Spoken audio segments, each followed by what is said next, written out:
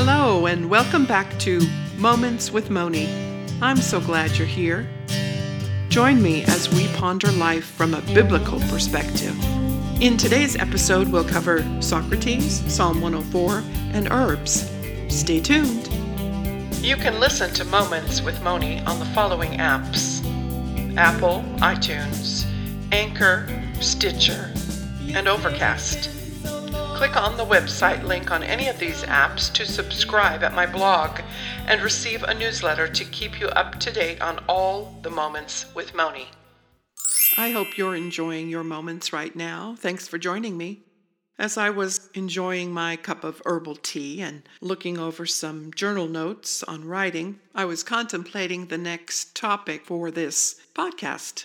I came across some notes that I had written in my book about Socrates, a few quotes of his. I don't agree with all of it, but it was interesting to have, so I wrote it down. One of the things he mentioned was that writing is not what people should be doing with their time. Writing is a pale imitation of our true vocation. Talking with fellow human beings about what really matters, that's the important thing. Literature is an art of revenge on a world too busy to listen. Now, if you know anything about Socrates, he never wrote anything down. We know of his thoughts through Plato and other historians. Socrates wanted to establish an ethical system based on human reasoning rather than theological doctrine of his day. His belief of great leaders was those who possess knowledge, virtue, and a complete understanding of self. His motto was, "Know thyself." Socrates was forced to drink hemlock and sentenced to death. One of the reasons he was sentenced to death was he incited the youth against the government, and he also turned the citizens against the gods that Greece believed in and pointed them towards gods that Socrates believed in. A few more of his quotes. There is only one good. He thought that was knowledge, and only one evil, ignorance. He said, the unexamined life is not worth living. And one of my favorites, by all means, marry. If you get a good wife, you'll become happy. If you get a bad one, you'll become a philosopher. And he certainly was a philosopher. The last quote, when the debate is lost, slander becomes the tool of the loser. After reading about Socrates, I was glad the herbs in my cup were not hemlock. I much prefer the peppermint or chamomile or even oregano tea out of my garden. Speaking of the garden, God created that back in Genesis chapter 1. He tells us about that. And verse 11 and 12 say, and God said, let the earth bring forth grass, the herb yielding seed, and the fruit tree yielding fruit after his kind, whose seed is in itself upon the earth. And it was so. And the earth brought forth grass and herb yielding seed after his kind, and the tree yielding fruit, whose seed was in itself after his kind. And God saw that it was good. God spoke all these things into being. He created them with his breath. The psalmist in Psalm 104 creates a joyful hymn of praise to the Creator of all. It's a divine poetic commentary on creation itself. The psalm is a recap of the creation and a praising of God for all that he has done in that creation.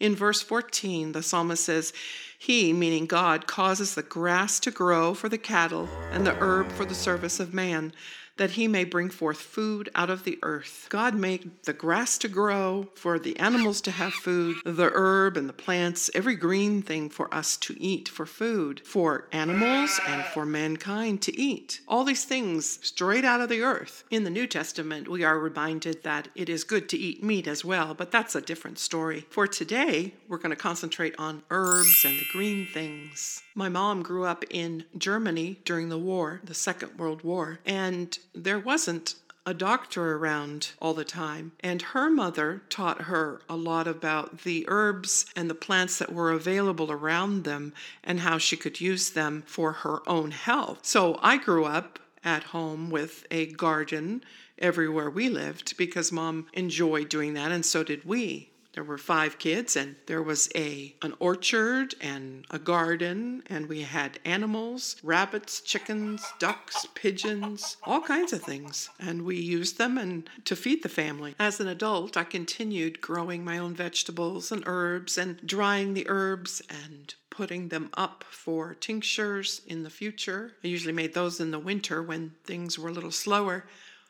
I've done some classes, taught some classes on making tinctures and what the herbs are all about, because I started realizing that a lot of people don't understand or don't have the knowledge of what these herbs were and what they could do for you. I turned to them seriously in about the year 2000 when I started having some extreme chemical sensitivities and allergies. After keeping a food journal for a while, I realized it's not what I'm eating or drinking, it's what's in the food or in the water that I was consuming. And this was back in 2000 when speaking about things like this was not as prevalent, and there certainly wasn't anything online yet that I could look into. I was reading labels before reading labels was even considered necessary. Once I removed the excess chemicals and additives from my food, I was looking at my environment, tried to take out as many chemicals in my cleaning around the house, and also I realized it's going to have to affect my medicine cabinet as well. Hippocrates is usually credited by saying, "Let thy food be thy medicine, and medicine be thy food."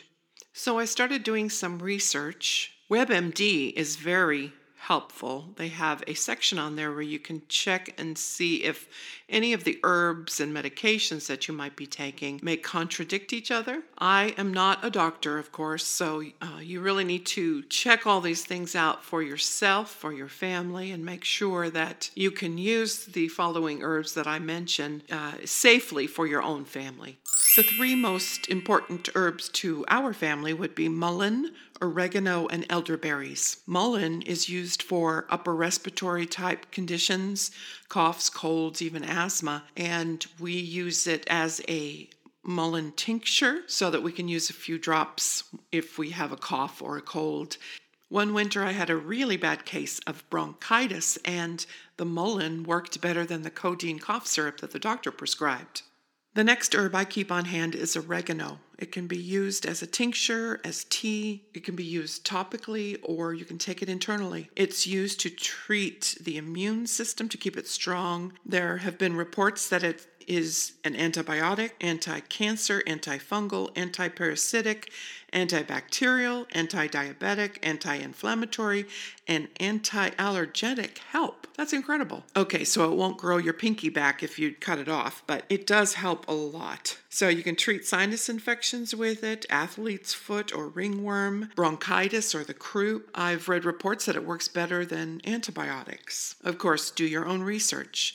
Now, I keep it as a vegetable glycerin tincture, and I mix it with a few drops of oil, like olive oil, almond oil, coconut oil, anything like that, and rub it on an area that might need some help as far as an infection is concerned, or tummy trouble, or you can take a few drops of the tincture and put it in a little bit of water and swish it around in your mouth and swallow. I've even used oregano as a tea. Just add a little bit of honey or your favorite sweetener and drink up. Another important aspect of oil of oregano, especially during this time of the coronavirus, there have been reports that oil of oregano is also an antiviral help. It's definitely in my medicine cabinet, and we are taking it as a precaution if we're around anybody that's sick. So far, so good.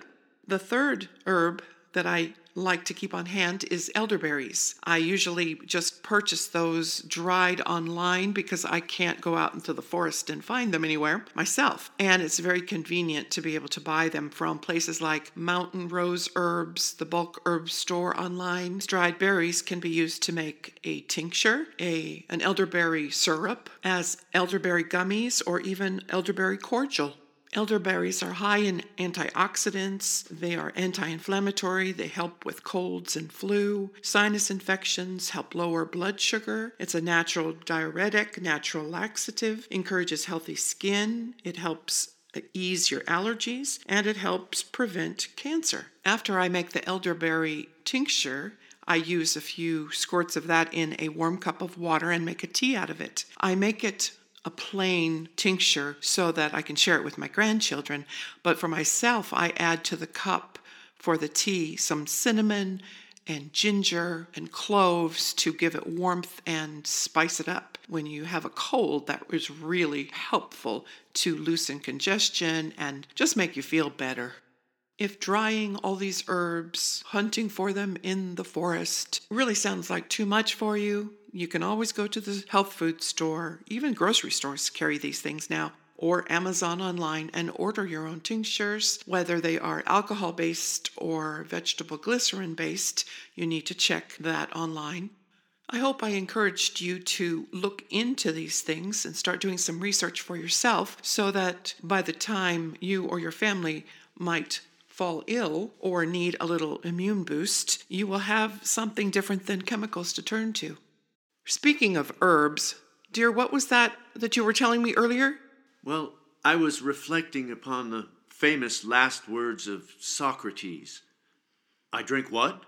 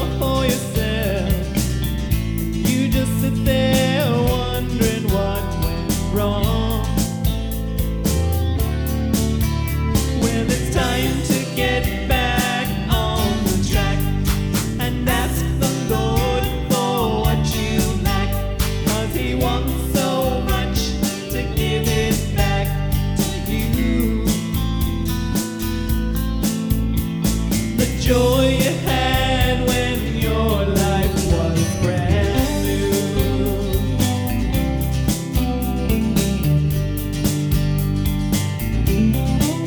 You say Jesus don't seem so close anymore, but you throw the lock when he knocks at the door. How do you expect to talk to someone if you won't even let him in?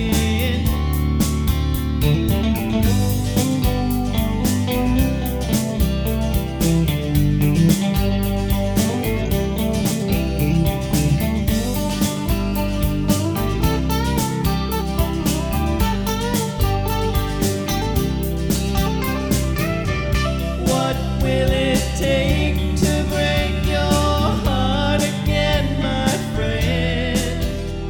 Remember, he was broken for you. The moment you accepted him, life began to change. Think about it now. What are you gonna do when it's time to get back on the track? Ask the Lord for what you lack, 'cause he wants so much to give it back to you. The joy you had when your life was brand new. Think about it now.